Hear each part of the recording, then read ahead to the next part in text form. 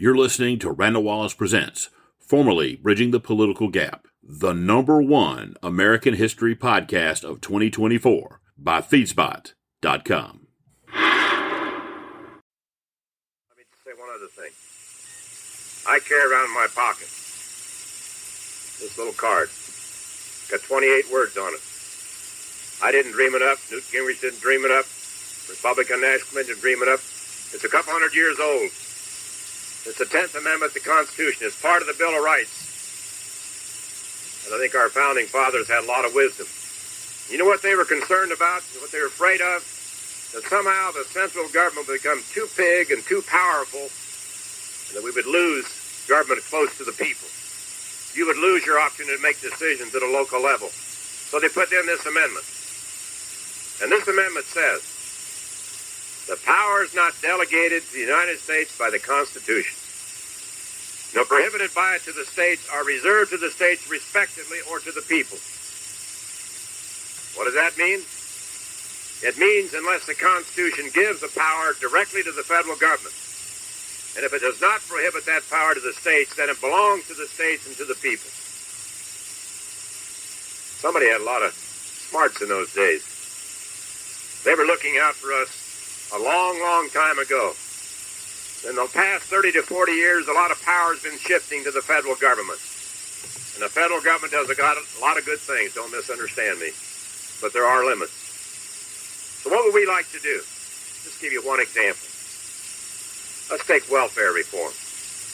Welfare reform. Some people have to have help. So I'm not criticizing anybody who receives welfare if they're unable to work, or if they're very young or very old or have disabilities. But by sending this back to the states, back to Republican governors, Democratic governors, Republican legislatures, Democratic legislatures, we had a proposal that President Clinton vetoed that would have saved $60 billion over 7 years. And in my view, the people would have gotten better care and better treatment at the hands of governors and state legislatures than they get from the federal bureaucracy. President Clinton hailed the bill when it passed the Senate by a vote of 87 to 12. And almost the identical bill went to him for signature, and he vetoed it. And he's the candidate who came to Iowa in 1992 and said, we're going to end welfare as we know it. When, Mr. President? When are we going to end welfare? Not with your leadership. Not with your leadership, Mr. President. That's one example of sending power back to the states. Power back to the states. And I think it's a good idea whether you're Democrat or Republican or an independent. We want a fairer, flatter tax system, too.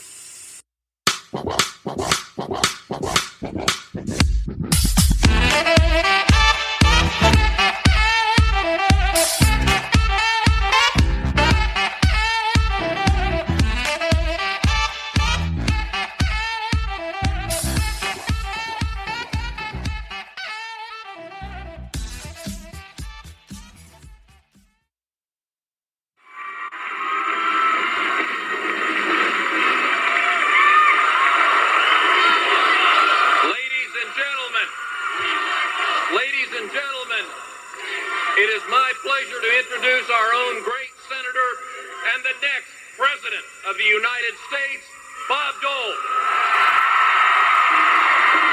God bless you.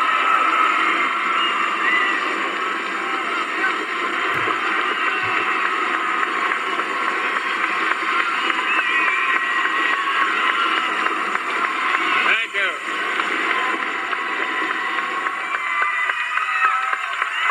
Thank you. Thank you.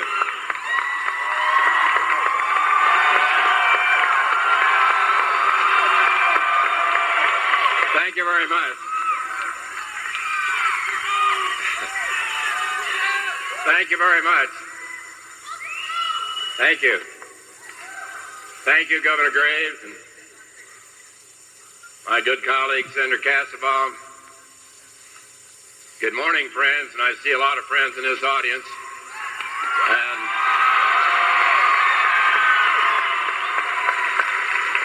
Elizabeth, Robin, and I thank you for your tremendous welcome. We really appreciate it very much. It's great to be in Kansas. It's great to be in Kansas.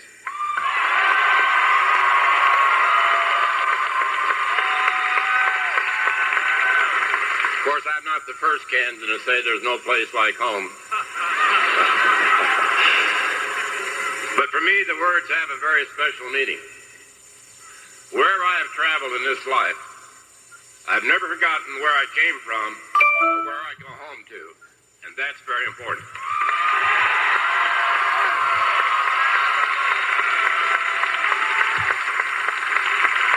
Whatever lessons I've applied in public life were first learned here as a member of the Kansas House of Representatives, and I'm very proud of that, too. These days, I spend much of my time in another capital. You see many things from atop the hill in Washington where I work, but you can see America from here. You can see America from here.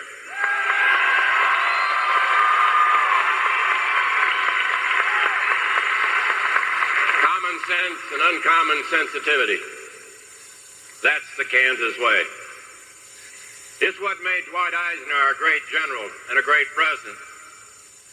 And it's what prompted Alf Landon with his unique wisdom to say, there are some intelligent people in Washington, but there are a lot more of them in Kansas.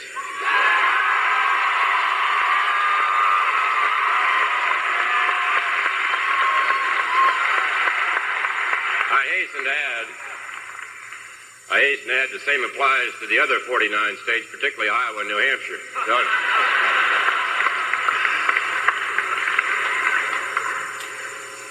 But then Kansans never had to look to Washington, D.C. for a sense of compassion or community. As a young man in a small town, my parents taught me to put trust in God, not government, and never confuse the two.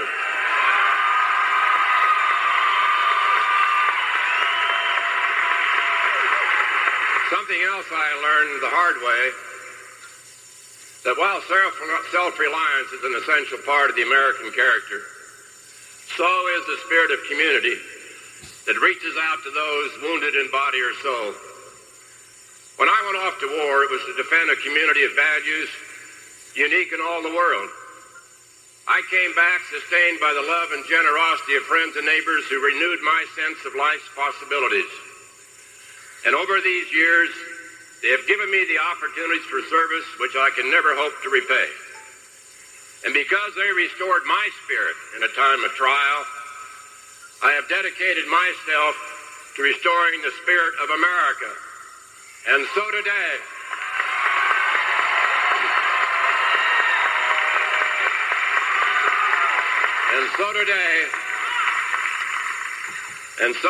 tempered by adversity, seasoned by experience, mindful of the world as it is, yet confident it can be made better, I have come home to Kansas with a grateful heart to declare that I am a candidate for the presidency of the United States.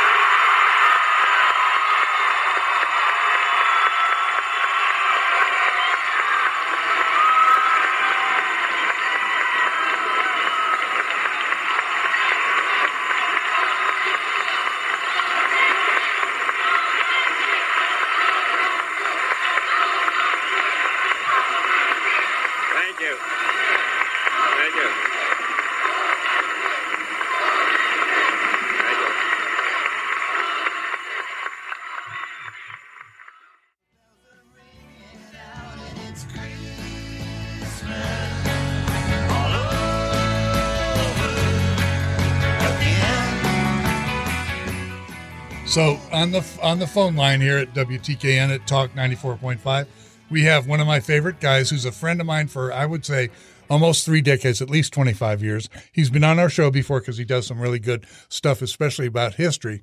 It's Randall Wallace. Randall, you there with us? Yes, sir. How are you? Okay, here's the question, a trivia question of the day. Who was singing that? Do you remember? I do not. Okay, Glenn, who was it?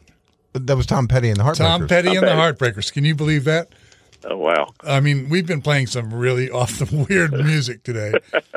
But I wanted to do that as this is our last segment of the day, and I wanted to do that here on this beautiful Saturday just because what we're going to talk about next, and the reason I wanted you to call, and I'm so glad that you did, is that very few, we lost a huge, phenomenal American patriot this last week, no doubt about it, who was one of the stalwarts of both political parties and got a lot of stuff done during his career. His name was Bob Dole, senator from Kansas. And I know that the reason I wanted you specifically, Randall, to call in and talk about him a little bit is because you actually worked on his campaign, and I know you've met the guy. So I'm going to be posting a picture, maybe it'll even be on by this afternoon, of you and the senator.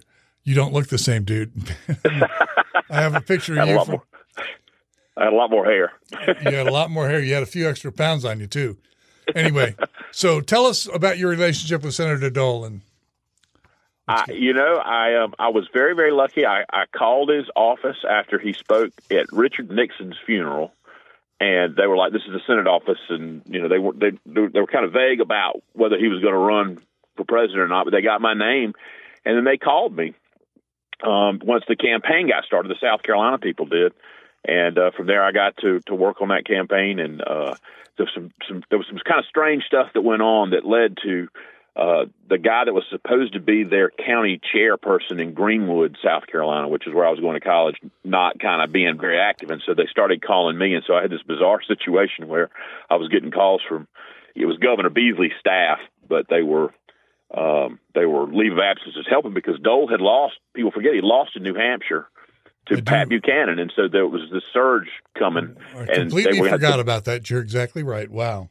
And they were having to build this was going to be the firewall with South Carolina, and because Buchanan had done well, and all of a sudden Lamar Alexander, who was also running, was suddenly doing well, and he was sort of in that lane where Dole was, and so South Carolina got really competitive, and because of that, and this guy that was supposed to be running it kind of disappearing, here I was, a college student, and in Greenwood, they started asking me to do so. So I ended up getting help from a lady named Martha Bishop, who was Strom Thurmond's 90-year-old sister, who was in better health than I was, and the mayor of Greenwood and his wife. And we were the team around there, and we were putting up signs and all that. So I got invited. Probably the big time I got to spend with him was at the Greenville Christmas Parade in 1995, and I actually saved some of that from the coverage from the TV. But so I got it on videotape for the longest time. Let me just interject, Randall. Our listeners need to know that you have everything on videotape, too. I'll never forget when Jackie went over there to help you with your clothing operation. She said, the guy has like 10,000 videos here. So anyway, and all stuff from C-SPAN that no one would want to watch. But yeah, that's where all the VHS went. That's right, man. But you do have me on the side walking with him, but he could not have been a nicer guy. And I always tell this story about him that Carol Campbell was late for that parade, and they had to, because Dole was the grand marshal, they had to hold the parade up for 20 or 30 minutes for him. And when they were there, it was Bob Peeler and Elizabeth Dole and Bob Dole and Carol Campbell. He kind of wandered off and went down. There was a place where they had disabled veterans and people in wheelchairs and stuff, and he went down there and was just talking with them and telling them stories and joking with them and stuff, instead of hanging out with the big wheels or trying to get on TV, which is, when you're running for president, that's what you're trying to do, I guess, to get on television. And they had to go find him to get the parade started. They had to walk down there and get him to come back up. And I love that because he was getting pictures taken with those people and, taking time up with them. And I just found him to be the nicest, just a super nice guy, always thoughtful to the common people, Yeah, man. He was the real McCoy. I met him at a golf tournament just outside of Washington many years ago with Sam Snead, for crying out loud. Bob Dole and Sam Snead. And I'll never forget when I reached out to shake his hand, I did it like all of us do. We extend our right hand, and he reaches over with his left hand because his right hand didn't work, and he shook my hand with his left hand. It was really cool. Yeah, and it's amazing how people don't think about it because, that Christmas parade deal and a couple other times I was with people handing him babies, or wanting to get their picture taken with him and not thinking about the fact that this whole side of his body he couldn't really use. Even the hand that was good was numb. He had like 3 fingers that were numb in it. So stuff like holding babies, like most politicians can do, he really couldn't do. Yeah, you were good at kissing ladies and holding babies, as I recall, during your career. You must have learned some of it from him, my friend. Listen, we appreciate you calling in about Bob Dole. I was going to play some of his very funny, humorous stuff, but I think I'll take a pass and let you sort of wrap this up. Maybe next week we'll play a little bit of Bob Dole, because I've got some hilarious stuff that he's done. His wit was, you know what? We need the wit and wisdom of a guy like Bob Dole right now. He was not necessarily the most conservative guy in the history of the world, but he was a very effective leader, and that's what we need. And, he didn't take things personally. I'd seen him, people attack him and he just kind of would, he could maybe get a little caustic to him at the moment, but he didn't take it personally and he didn't hold grudges. And, the guy that was fighting with him one day was his friend on the next issue. And the government ran. It worked. And if you look at it, he managed to get the government restarted when they closed it down. He was the deal maker there in 95. I remember that. And, that was he was just really good at working with people. And we need that now more than we ever have. We certainly do. Randall Wallace, it was such a pleasure to have you call in about this. Great American Bob Dole that we lost here in this last week, and we're going to miss him, and we need people just like him to step up and run for office. That's what we really need. We really do. And, in a time when all these politicians, even now, they're all very scripted and they stay on script. And, they used to even put, this is the only time I was ever up close, they'd have like tape for where they wanted him to stand. And, Dole would get up there and he would go right off script. And he was just, he didn't stay. There was nothing about him that was phony or I don't know what the word is, but, put together the way a Bill Clinton or not to pick on Bill Clinton, but the way they are now where they stay on script and you can go hear the same speech 1,000 times.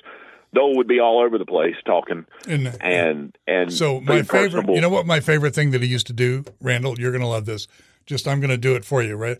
Tom Herron doesn't talk that way. You never hear Tom Herron speak that way. Tom Herron does not do the whole, he would say, Bob Dole does this or Bob Dole doesn't do that. He would use like he's talking in the third person. He never said I. He said Bob Dole this, Bob Dole that. I loved it.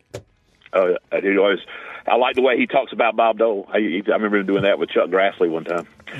Me too. Thank you, Randall Wallace, for your insight to our lost leader, Bob Dole. We are looking forward to seeing you get back. Next week, we'll be back. We're going to talk next week.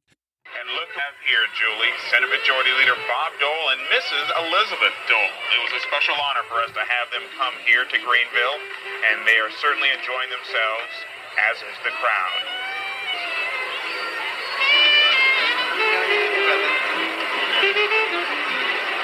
Chris, it's really good to see them here in person. She's so beautiful. Certainly is, and of course, quite possibly, Julie, we may be looking at a future president of the United States, so it is excellent that he spent this time here with us here in Greenville, and of course, all that will remain to shake itself out, but it is certainly a pleasure to have him here. There are a lot of people here in the upstate, Chris, who would be willing to bet on that.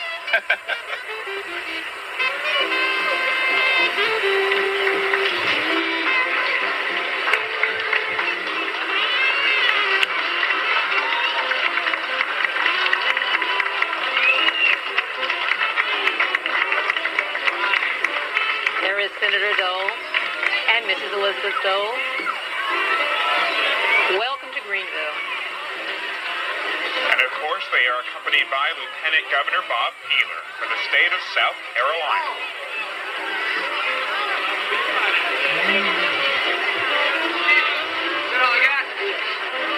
And they are also, who's in the passenger seat there, Julie? That front passenger seat is, of course, former Governor Carroll Campbell.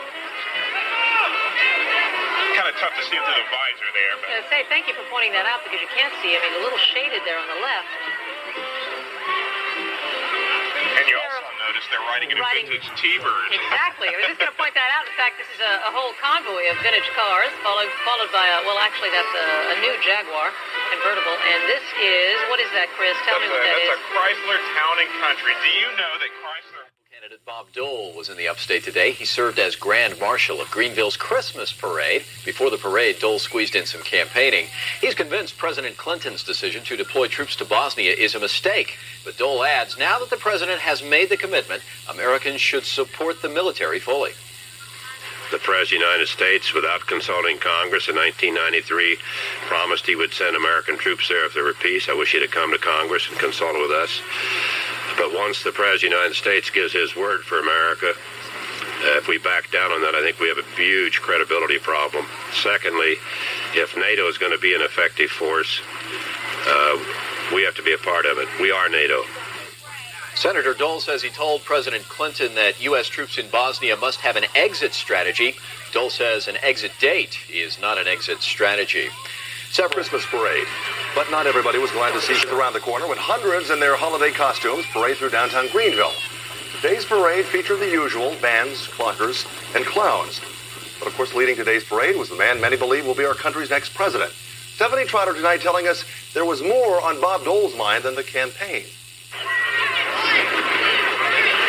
He may be smiling on the outside, but on the inside, Senate Majority Leader Bob Dole is worried about unfinished work in Washington. Notwithstanding, I think the president made a mistake.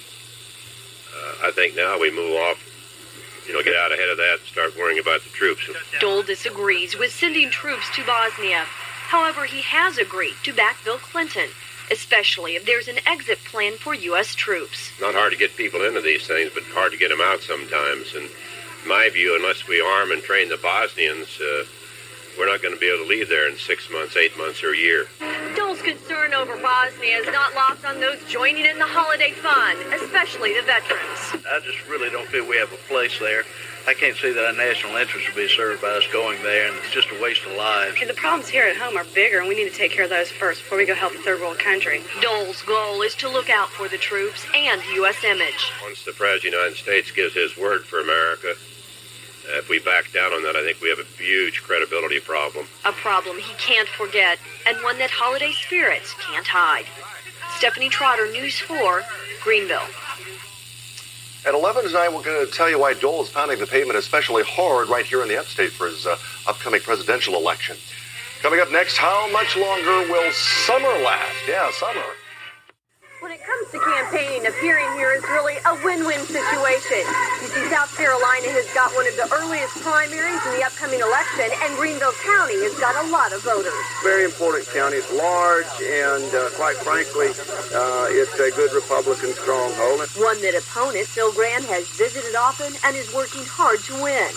But today, Dole found his own fans. I think he's great. It's the first time I've been to a Christmas parade in 14 years, and I came to see Bob Dole. He also found detractors. He's a politician. He supports politicians. He's the worst from all of them. Dole's sure to meet more of each. My son have a picture taken with you. As pictures, parades, and politics intensify before the election. Stephanie Trotter, News 4, Greenville. The issue of Bosnia was huge when Bob Dole was in Greenville, and it was a case of him staying loyal to the president even when he disagreed with him, which is one of the things we talked about in my book. But I'm going to let Senator Hank Brown explain the issue to you and how impressive Bob Dole's policy position was to everybody who saw it. I recall specifically an issue that I think many of us felt very strongly about, and that is the president's commitment of troops to Bosnia. I opposed that with all my heart, and Bob Dole opposed it as well. He spoke out frankly and honestly about the mistake of deploying American men and women in a way that we didn't stand behind them.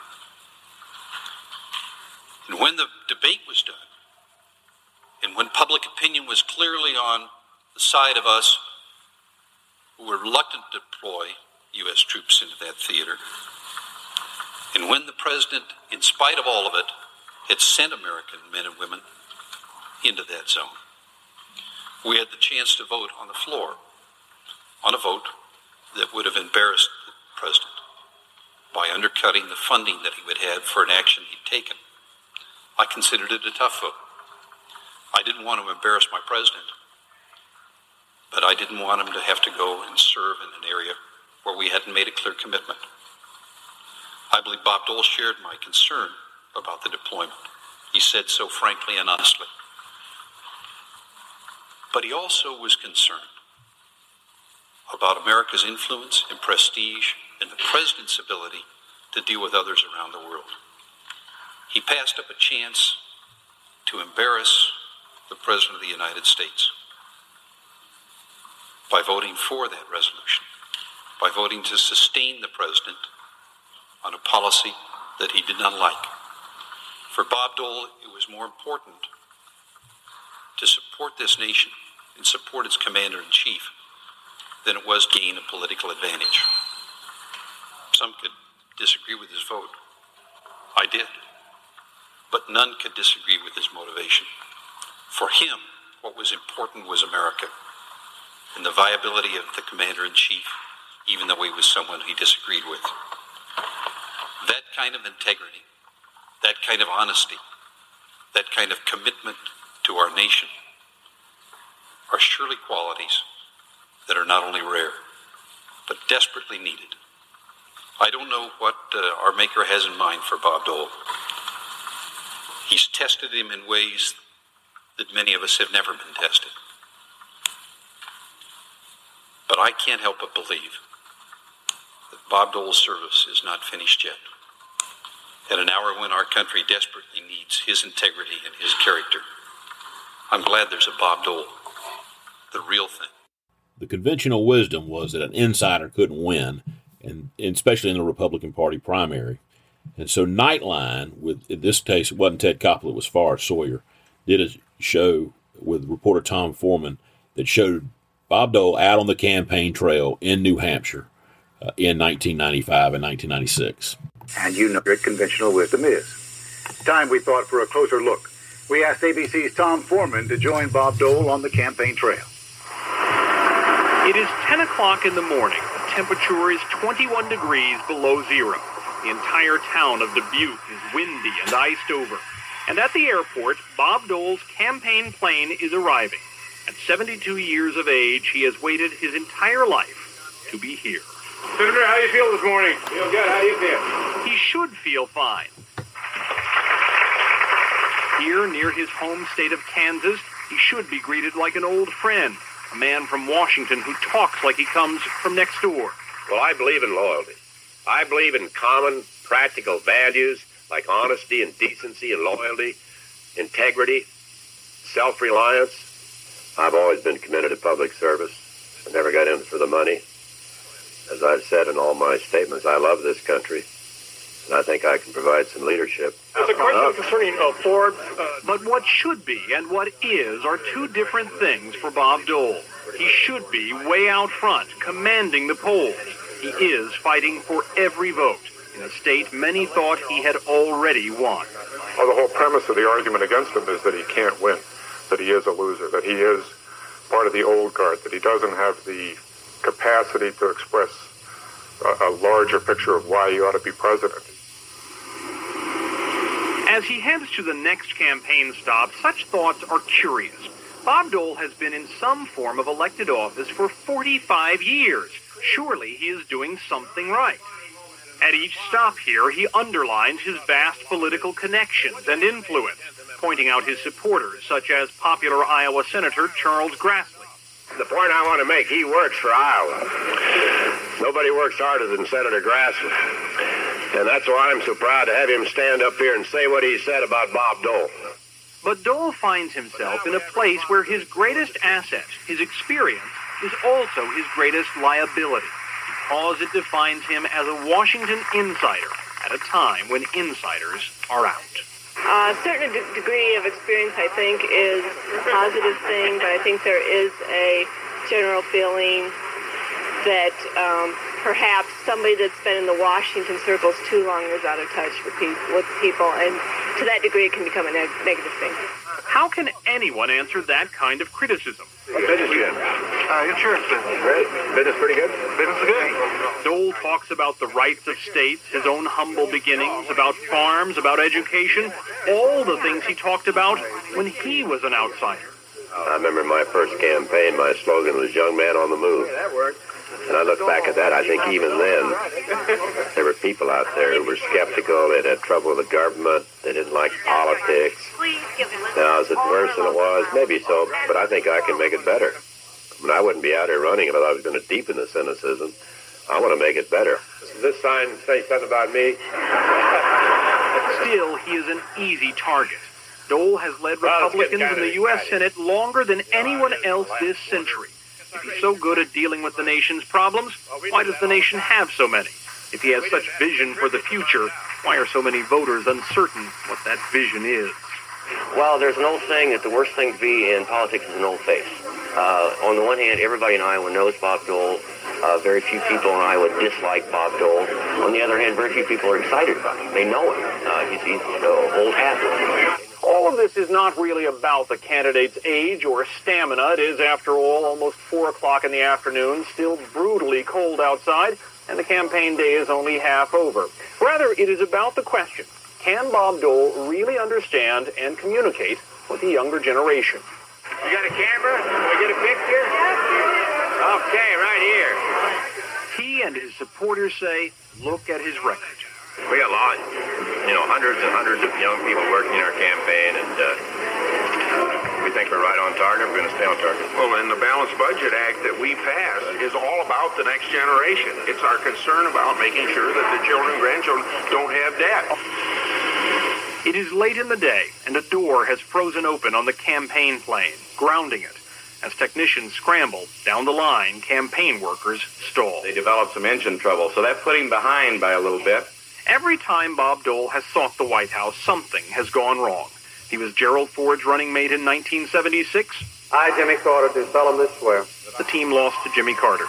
We understand that we'll probably be late and trying to cover a lot of ground. He ran for president in 80. I, Ronald Reagan, do solemnly swear. Lost to Ronald Reagan. Couldn't get the door closed with an airplane in Des Moines. It took about an hour. It was so cold. Ran again in 88.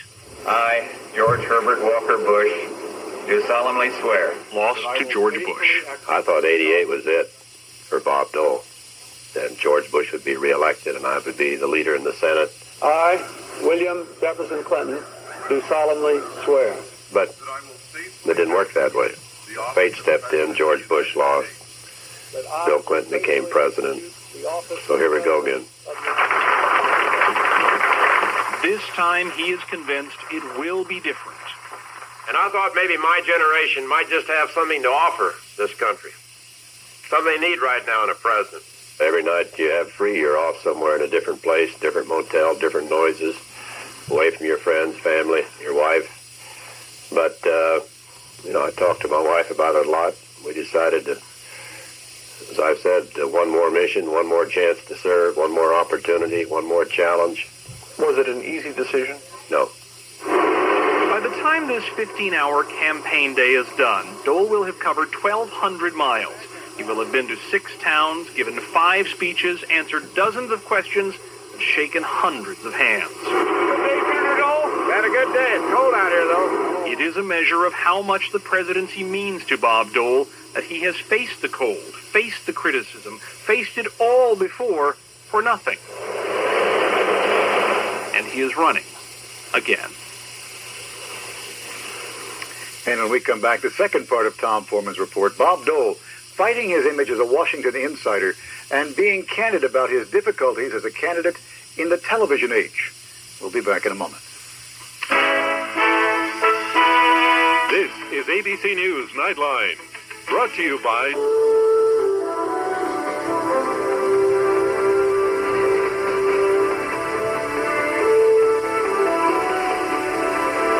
Sunday morning dawns clear and still very cold. Bob Dole is going to church to be among the faithful in Spencer, Iowa. While out on the edge of town, in a small truck stop, some local residents are talking about the breach of faith they feel with Washington. I can't get excited about politicians, I'm sorry. Not just Bob Dole, but politics in general. Politics in general. Why is that? You don't know what to believe. All I've ever seen them do is slam each other and fight. And that's both parties. I don't like it. People view Washington as a place where problems come from. That's the general perception, rather than a place where solutions come from. The Washington politicians are soaking taxpayers again. It is that breach of faith that Steve Forbes has slid into. Like Bob Dole, who's collecting millions in tax money to get elected. Washington politicians spending taxpayers' money to run their political ads. Using attack ads like a crowbar, Forbes has tried to widen the gap between voters and Dole even further. Dole tries to fight back. The press calls Steve Forbes' negative campaign simply untrue, takes liberties with the truth, misleading, highly negative. Now, with ads that suggest Forbes is not only an outsider, but an outsider that no one knows enough about. Steve Forbes, untested, not truthful. Here we go. But Dole believes for all the negatives an insider faces this year, there are still many positives. He is a traditional campaigner who believes traditional ways will win. I'm glad you finally did. And Iowa is a caucus state, not a primary state. Forbes has shown that you can spend millions of dollars and buy a position in the public opinion poll, but you can't buy caucus attendance. That takes an organization. That takes a grassroots organization. Now, that's the way we've done it for years in Iowa. Do it by the book, and the book says organize, organize, organize. And I think that's what makes a difference. Across Iowa, volunteers are trying to find out how deep his support runs, trying to confirm not polls, but votes. And I have you down on a list of Bob Dole supporters, and I just wanted to confirm that and see if he'll be voting on February 12th. You've got to have committed people out there. They've got to be for Bob Dole. And I'm just trying to keep track of the Dole vote for February 12th, and you indicated that you were leaning towards Bob Dole. They've got to go, particularly in Iowa, they got to drive out to maybe 10 below zero, 20 below zero, may snow. I wanted to say thanks for your vote. We're looking forward to having your vote on February 12th. So you've got to have committed people who really believe in what they're doing and understand the importance of this process, not just to Iowa, but to the nation. And I think it's here. Although the Dole campaign gives lip service to the merits and worthiness of the other Republican contenders, it is very clear at every stop, Bob Dole is already running and running hard against Bill Clinton. And if President Clinton thinks he can talk right and govern left, he's wrong. You can't have it both ways. And Dole knows against the president, he will also be running not only against substance, but also against style. Thank you.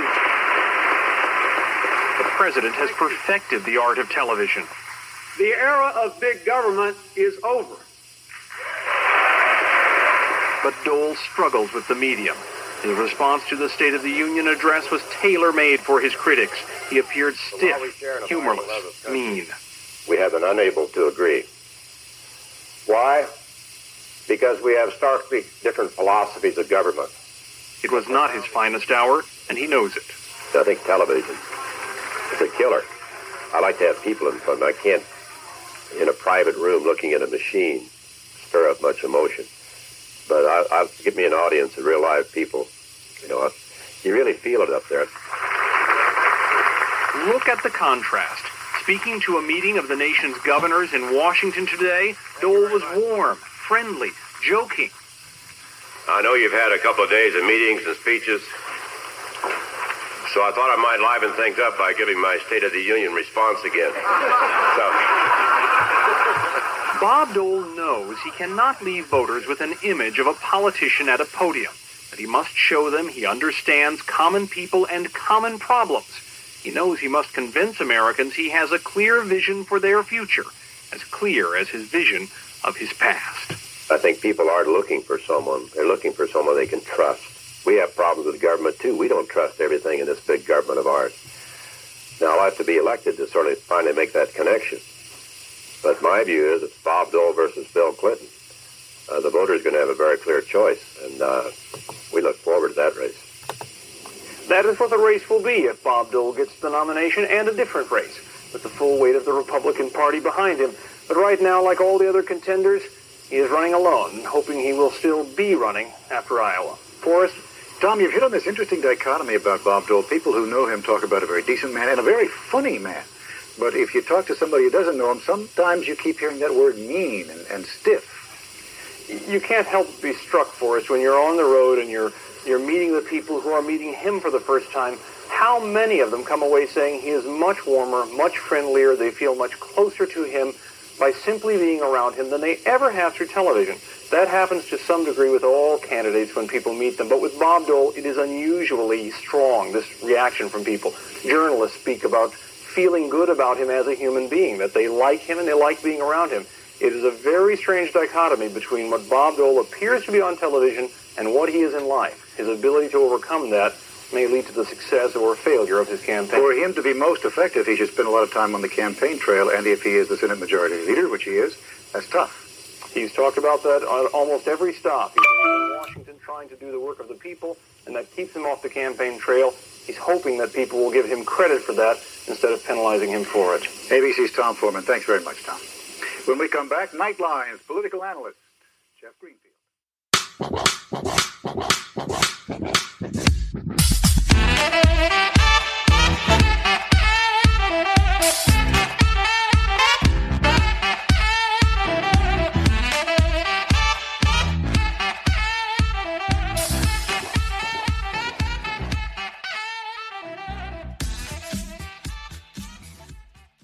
Hi, this is Randall Wallace, your host for Bridging the Political Gap.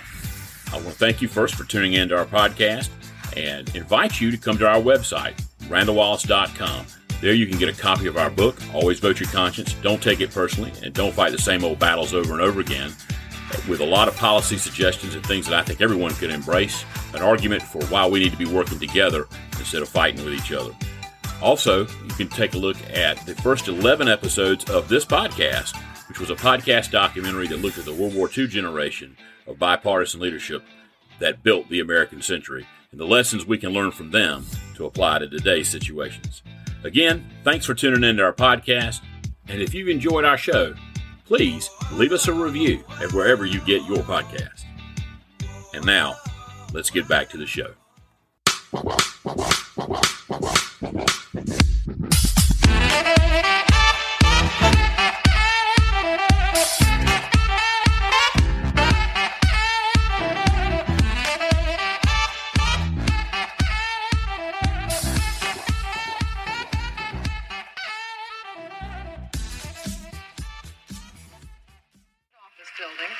Where Senator Bob Dole is making his way down the hallway, followed by his wife, Elizabeth Dole. And you can see he's being greeted not just by Republican members of Congress, but by Democrats as well, wishing Senator Dole well as he makes this announcement, which will take him out of an institution that he has served for the last 27 years. You can hear the chanting. We assume it's just the Republicans who are chanting Dole, Dole, Dole. Well, but we did see a couple of Democratic faces. I saw Tom Harkin of Iowa there. Yeah, Dole is a man respected by both sides. He's the ultimate legislator, the clear professional. And this is going to start a fight in the Republican Party to see who's going to succeed him as majority leader. Speaker Newt Gingrich, of course, standing there just behind Senator Dole. Let's listen to him, and we see his daughter Robin is there beside his wife.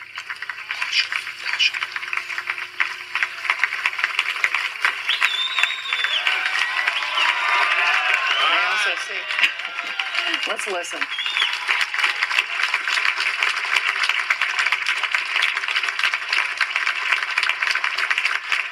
Thank you very much.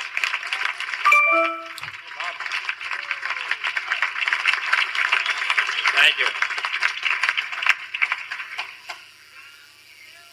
Let me say to many of my friends and my wife Elizabeth and daughter Robin and others, we're very honored to have you here. And I just say, ladies and gentlemen, one of the qualities of American politics that distinguishes us from other nations is that we judge our politicians as much by the manner in which they leave office as by the vigor with which they pursue it. You do not lay claim to the office you hold. It lays claim to you. Your obligation is to bring to it the gifts you can of labor and honesty, and then to depart with grace. And my time to leave this office has come, and I will seek the presidency with nothing to fall back on but the judgment of the people, and nowhere to go but the White House or home.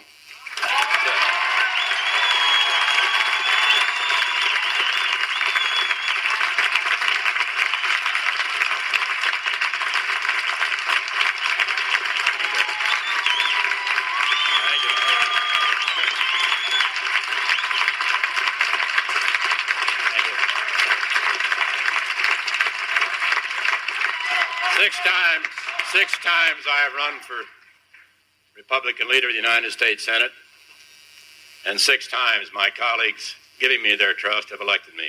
and I'm proud of that. So my campaign for the president is not merely about attaining office. It's about fundamental things, consequential things, things that are real. My campaign is about telling the truth. It's about doing what is right. It's about electing a president who's not attracted to the glories of the office, but rather to its difficulties. It's about electing a president who, once he takes office, will keep his perspective and remain, by his deepest nature and inclination, one of the people. Therefore, as the campaign for the president begins in earnest, it is my obligation to the Senate and to the people of America to leave behind all the trappings of power, all comfort, and all security. So today I announce that I will forego the privileges, not only the office of the majority leader, but of the United States Senate itself, from which I resign effective on or before June 11th. And I will then stand before you without office or authority, a private citizen, a Kansan, an American, just a man.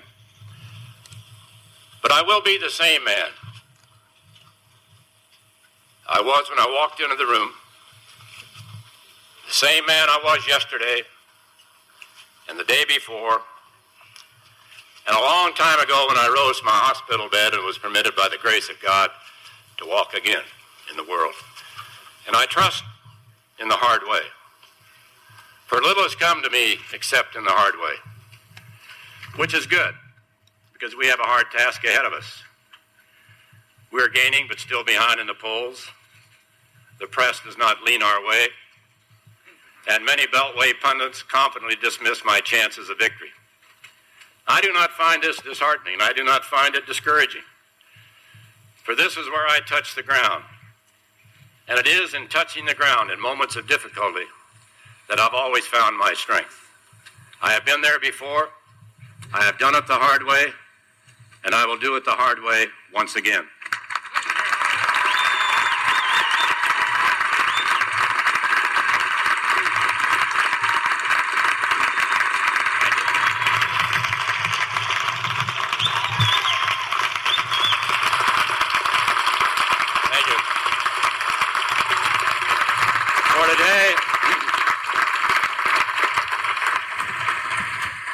For today, I will begin to reconstitute our momentum until it is a great and agile force, clear in direction, irresistible in effect. Our campaign will leave Washington behind to look to America. As summer nears, I will seek the bright light and open spaces of this beautiful country, and will ask for the wise counsel of its people.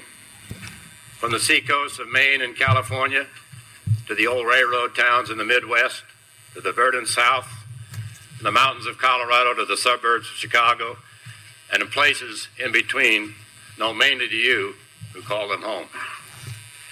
I have absolute confidence in the victory that to some may seem unattainable.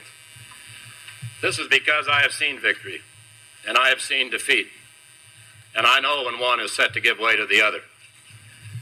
And to concentrate upon the campaign, giving all and risking all, I must leave Congress that I have loved, which I have been honored to serve, many of my friends here today. And some might find this surprising, given the view that Congress has been my life. But that is not so. With all due respect to Congress, America has been my life, and the very least a presidential candidate.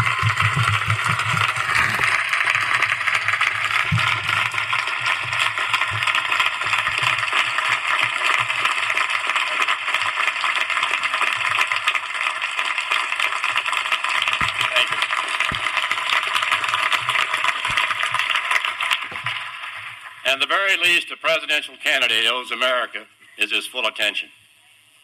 Everything he can give, everything he has, and that is what America shall receive from me. I am privileged.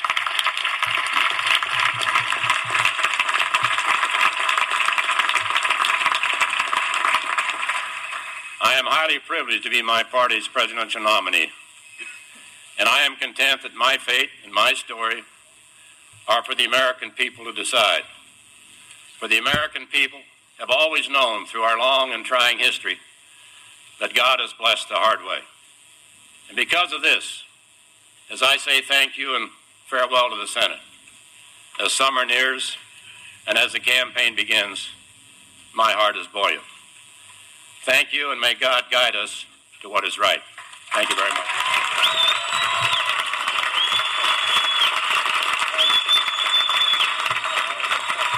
Senator Dole confirming what became clear in statements a few hours ago by his associates, that he is not only resigning as the Senate Majority Leader, but he is indeed resigning his seat as the 27-year senator from the state of Kansas. Among other things, he's talked about the fact that he knows that this is a tough campaign. He acknowledged he's behind in the public opinion polls, but he said he's not discouraged by that his life has been full of challenges and of hard times, as he put it, and this is going to be another example of that. You see Senator Dole being greeted, as we said, not only by Republican members of the Senate, but by Democrats as well, acknowledging his longtime service in the Senate. Bill Schneider, these were some eloquent words from someone who spent more than three decades in this institution. Indeed, I think this was Senator Dole at his best. Compare this, for instance, to the widely criticized response to the State of the Union. This was a very personal statement. He was speaking as an American. He was speaking as a man. He depicted himself as one of the people. He wanted to touch ground again with the American people, not as the august leader of the United States Senate. In fact, he's trying to reposition himself here. He says he's going to leave behind office without authority. He says he's going to leave Washington behind and seek the wise counsel of the people. I think it's exactly the right thing to do. The question is, can a man who's been in power for all this time, for so long, do it? Well, he's starting today by indicating that this is a great sacrifice for him. And I think the critics would also point out, at least the Democrats, I should say, might also point out that what was hurting Bob Dole, among other things, was his association with Newt Gingrich, the Speaker of the House, the gentleman, in fact, we just saw standing behind him there in the Hart Senate office building.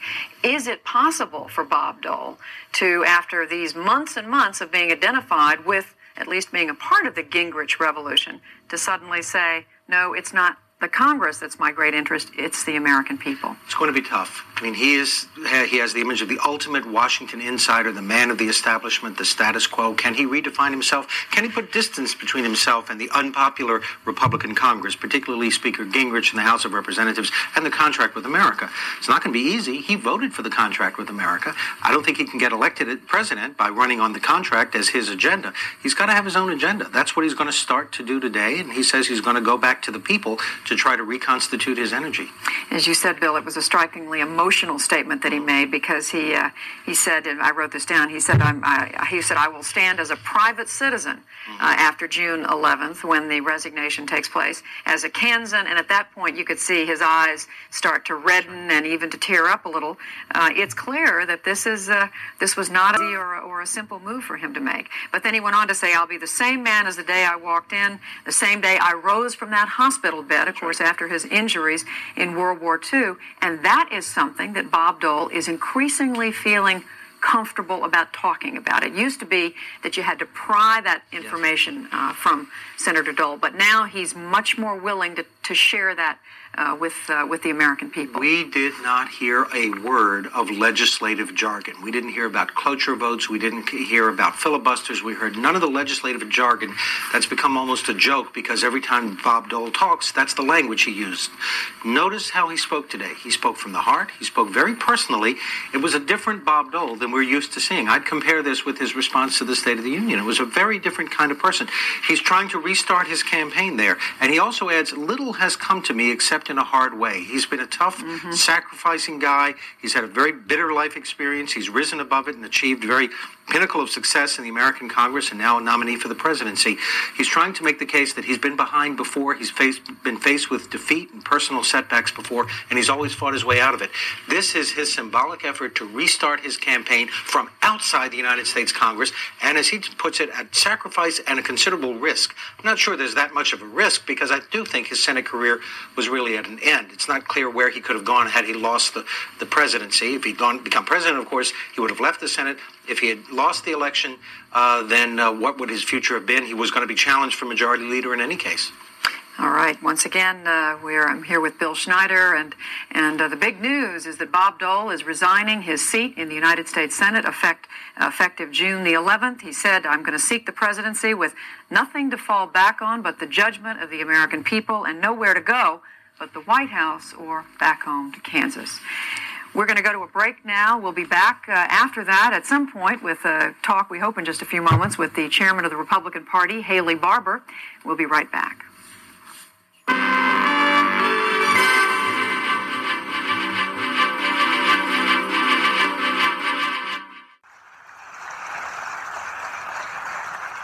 June 11th, 1996 was one of the most emotional days of my life and one of the most beautiful days of our lives because of all the tributes and the warmth and the love that was in that room for Bob Dole.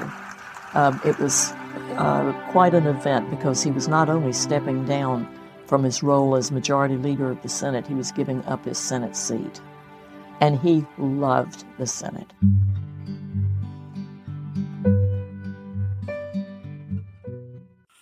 I never will forget when he came to Mississippi as a new member of the Senate to defend those who were in charge of disaster benefits after Hurricane Camille had struck our Gulf Coast in 1969. There were some in the Senate who were prospective candidates for president, who were on the other side of the aisle, who chaired the committees. Well, they came down to investigate how our state was dispersing disaster benefits and suggested, with a lot of national attention, that we were discriminating in our state against some of our citizens in that process. And it really was blatant posturing and trying to take advantage of an emotional situation to curry favor in the national political arena. And Bob Dole, young, new United States Senator, could see through that, and he defended our elected governor, the other officials in Mississippi who were working very hard to try to take care of a situation and deal with an enormous disaster. Huge money damages had been lost, a lot of personal suffering, lives had been lost, and Bob Dole was willing to come down and stand up for what would have been a politically incorrect cause, defending the state of Mississippi. I remember that, and all of Mississippi remembers that, and if they wonder why the numbers are like they are in the presidential polls. Who seeks recognition? Distinguished senior senator from Alaska is recognized. Mr. President, it's with a sad heart that I join these comments about the Majority Leader. I've known Senator Dole for a long time, and I've known him as a man who is unquestionably a leader. There are people who have mannerisms that come from various experiences in their life. And whenever I think of Bob Dole, I think of a great many men I've known in my life who were tested in war. He not only was tested, but he was severely injured and really came back in a miraculous way through the support that he got from his own townspeople in Kansas, through the skill of a great surgeon in Chicago. But he came back and decided that the country that had given him that opportunity to recover from the effects of war was a country that he owed something to. And he has committed his life, really, to trying to make America a better place. I really don't know too often that I sort of puddle up. Future generations will look to what we did during our watch here in the Senate, and they're going to find a great many marks made by Senator Bob Dole, even beyond being a leader. The work that he did, along with others, in saving the Social Security system, evolving a bipartisan solution. Although it's not totally permanent, it was historic.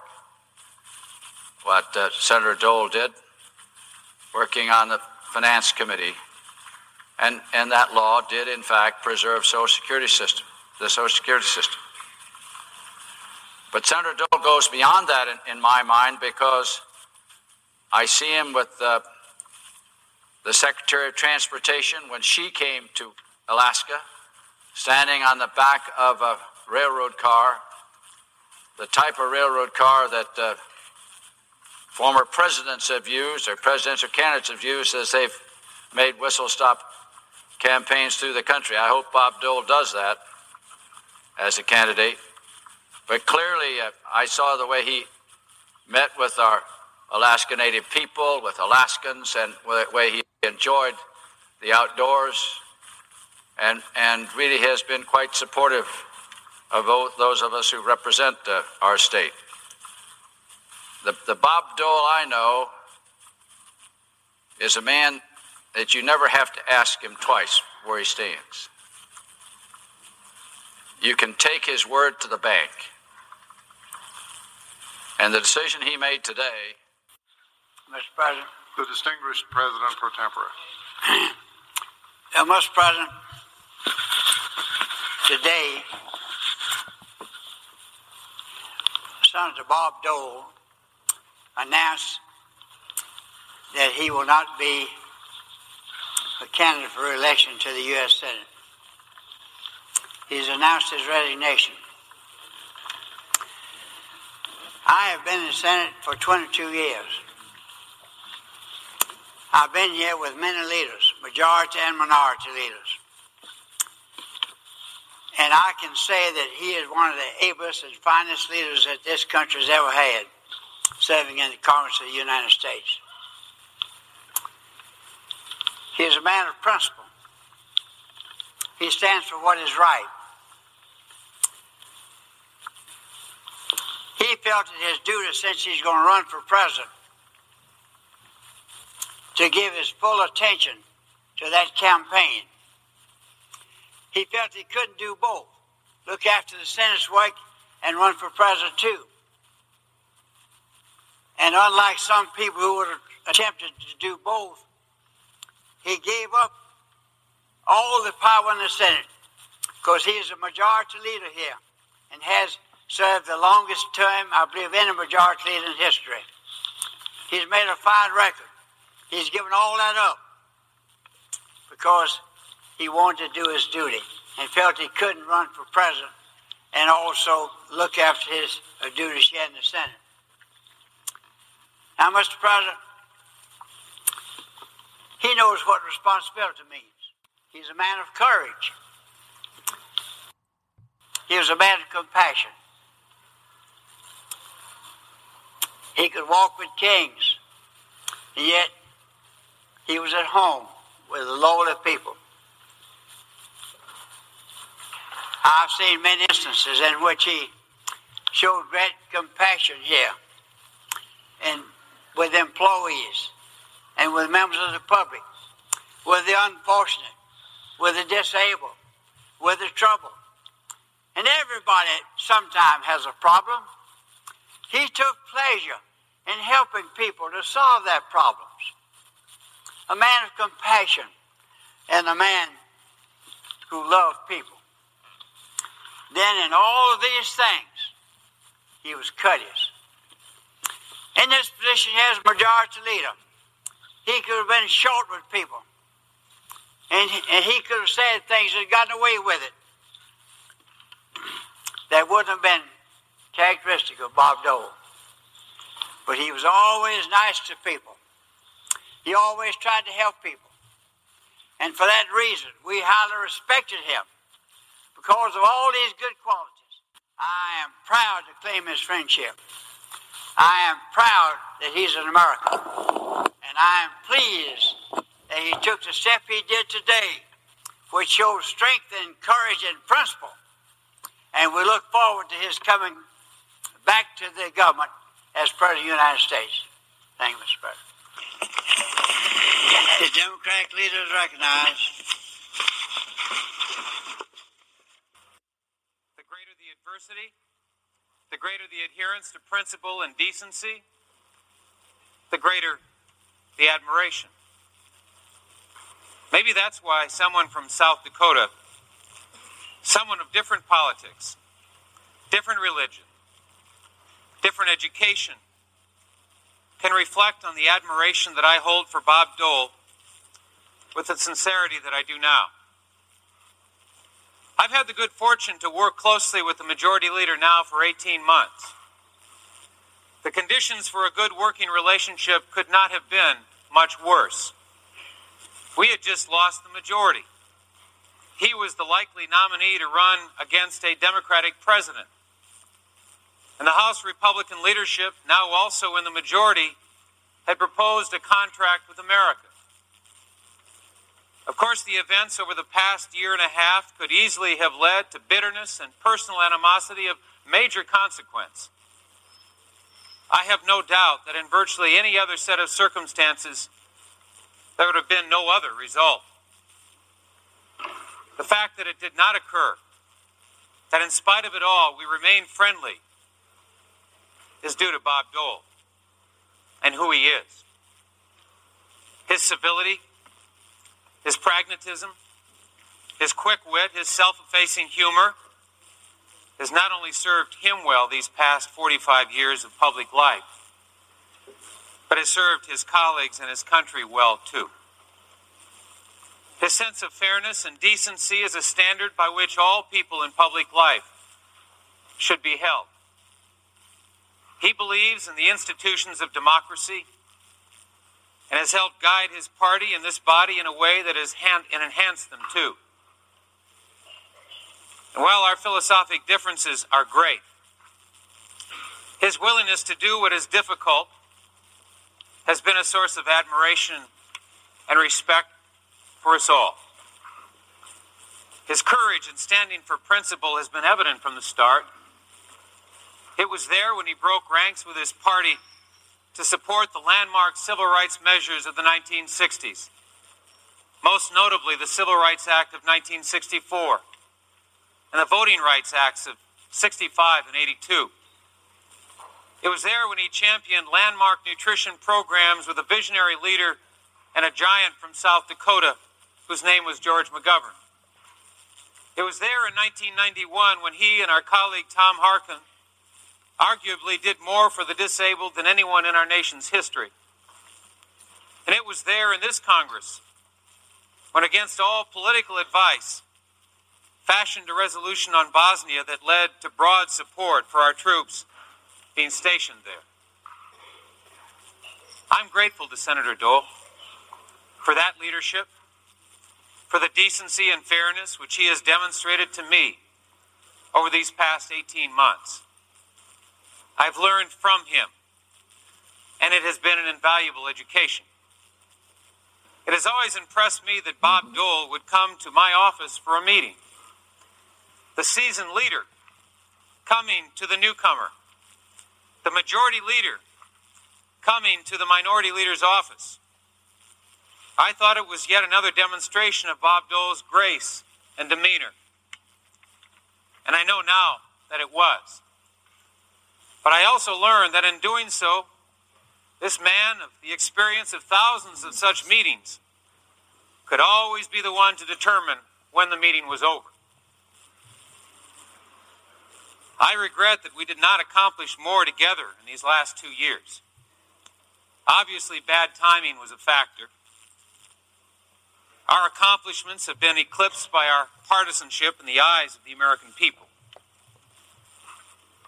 But nothing should cloud America's view of just a man from Kansas who began with little, who in fighting for this country lost almost all that he had, who came back to help lead this party and his country with courage and civility, who leaves this place with the gratitude of us all.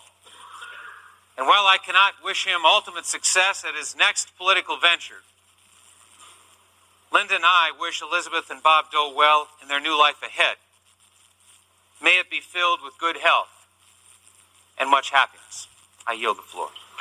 Mr. President, I observe the absence of a quorum. Clerk, call the roll. President, I rise to say farewell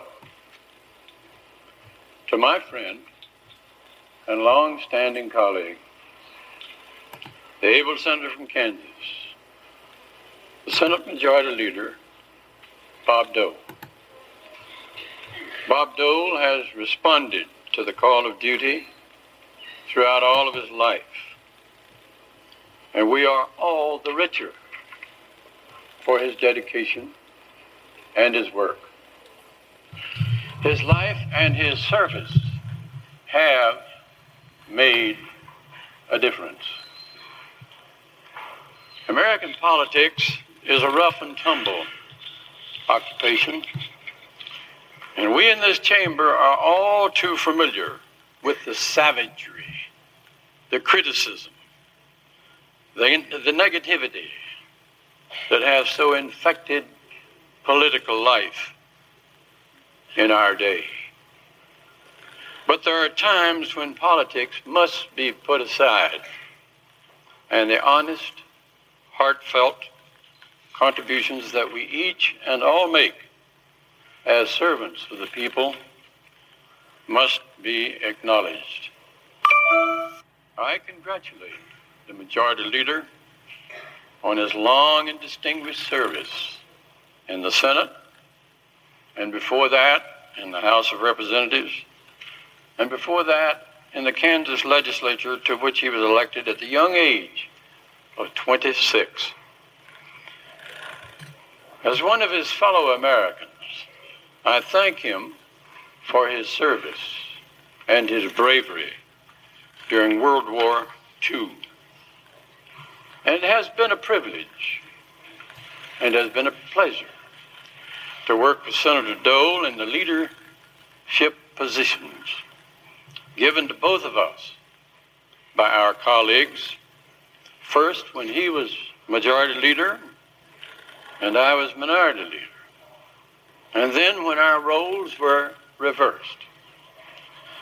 Senator Dole and I are the only floor leaders in Senate history to move from Majority Leader to Minority Leader, and then back again to Majority Leader. I guess it is a classic case of what comes around goes around. Or what goes around comes around. Often I have pondered this turning of the Senate wheel, a continuing rotation of individuals of different temperaments and talents, of opposing beliefs and varied backgrounds. I have been honored to serve in the Congress of the United States for almost 44 years. I have witnessed the comings and I have witnessed the goings of many fine men and women. Some were extraordinary leaders, like Joe Martin of Massachusetts, Sam Rayburn of Texas, Lyndon Johnson of Texas, Everett Dirksen of Illinois, Hugh Scott of Pennsylvania, and Howard Baker of Tennessee, and Mike Mansfield of Montana, who served as Majority Leader for 16 years. Many made outstanding contributions to their country and were considered irreplaceable in their time. And yet our brief appearance upon the Senate stage is only temporary. It is applauded, remarked upon, and then forgotten, washed away like footprints in the sand by the next turn of the wheel, the next wave of events. But through it all, the Senate endures and goes on like Tennyson's brook forever. It is far, far greater than the sum of its 100 parts. Senator Dole, in his 4 terms in the House and 5 in the Senate, has been a serious and successful legislator. He was the 1645th person to have taken the oath of United States Senator. He has served as leader of his party in the Senate longer than any other Republican, 10 years, 11 months, and 20 days today. Bob Dole has served longer as a Republican in Congress, 35 years, 5 months, and 8 days, than any other current member of the Senate and House. Additionally, he is the only Kansas senator to have chaired the Senate Finance Committee. He has earned the respect of his colleagues. He has been a hands-on leader, often working personally with other senators and staff to craft legislative compromises and solutions to difficult national questions. As Republican leader, both when he served as majority leader and as minority leader, he was always available to work on solutions to problems of both a national and international nature. He gave his time, including the hours spent away from the chamber and the Hill, to wrestling with those solutions. And I have fond memories of the time that we worked together in the 100th Congress, when I served as majority leader and he was the minority leader. And we succeeded in crafting important legislation, including the landmark Omnibus Trade and Competitiveness Act of 1988. Together, we developed a new trade tool for the United States called the Super 301 Law, which required annual reviews of foreign trade practices, the identification of priority foreign country practices against American products, and the triggering of automatic investigations against such countries' practices.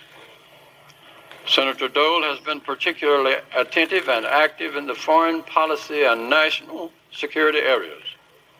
While we have not always agreed on specific policies, he has been a major contributor to our nation's policies regarding the Soviet Union before its collapse, arms control, Bosnia, and the Gulf War with Iraq, to name a few important examples. When he was majority leader in 1985 and I was minority leader, together we created the Arms Control Observer Group to monitor. The Senate will suspend until orders regained. And I thank the chair. To monitor arms control negotiations and treaties with the Soviet Union. Together, we led a Senate delegation to the opening of U.S.-Soviet arms control negotiations in Geneva that year. We also traveled together at the request of President Reagan to Moscow to celebrate the historic exchange of instruments by Presidents Reagan and Gorbachev, ratifying the INF Treaty. In the area of domestic policy, Senator Dole has been a long-time central figure on farm legislation. He has amassed an impressive record of service on behalf of the disabled and the handicapped. He has particularly advanced the cause of handicapped children. While I have enjoyed working together with Bob Dole, and sometimes have equally enjoyed working at odds with him on various issues, I am saddened that he is leaving the Senate. He will cast a long shadow as he goes. It isn't enough to say in our hearts that we like a man for his ways. It isn't enough that we fill our minds with psalms of silent praise.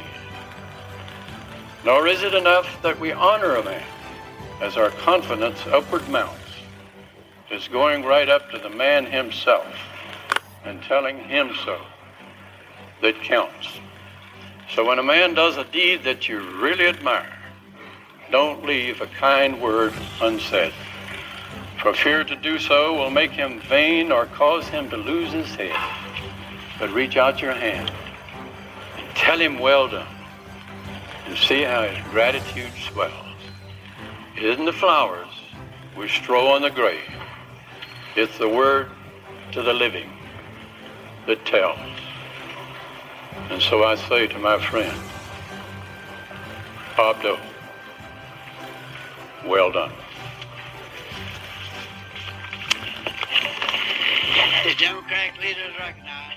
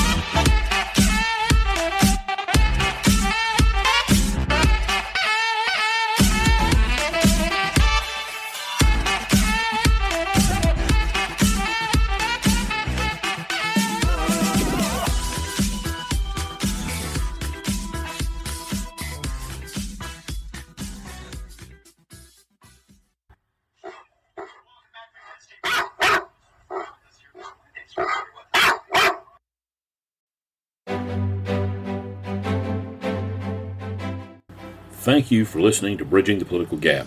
If you've liked what you've heard, please share it. And we would love to hear from you and your thoughts on our show. So if you'd like to, please leave a review wherever you get your podcast.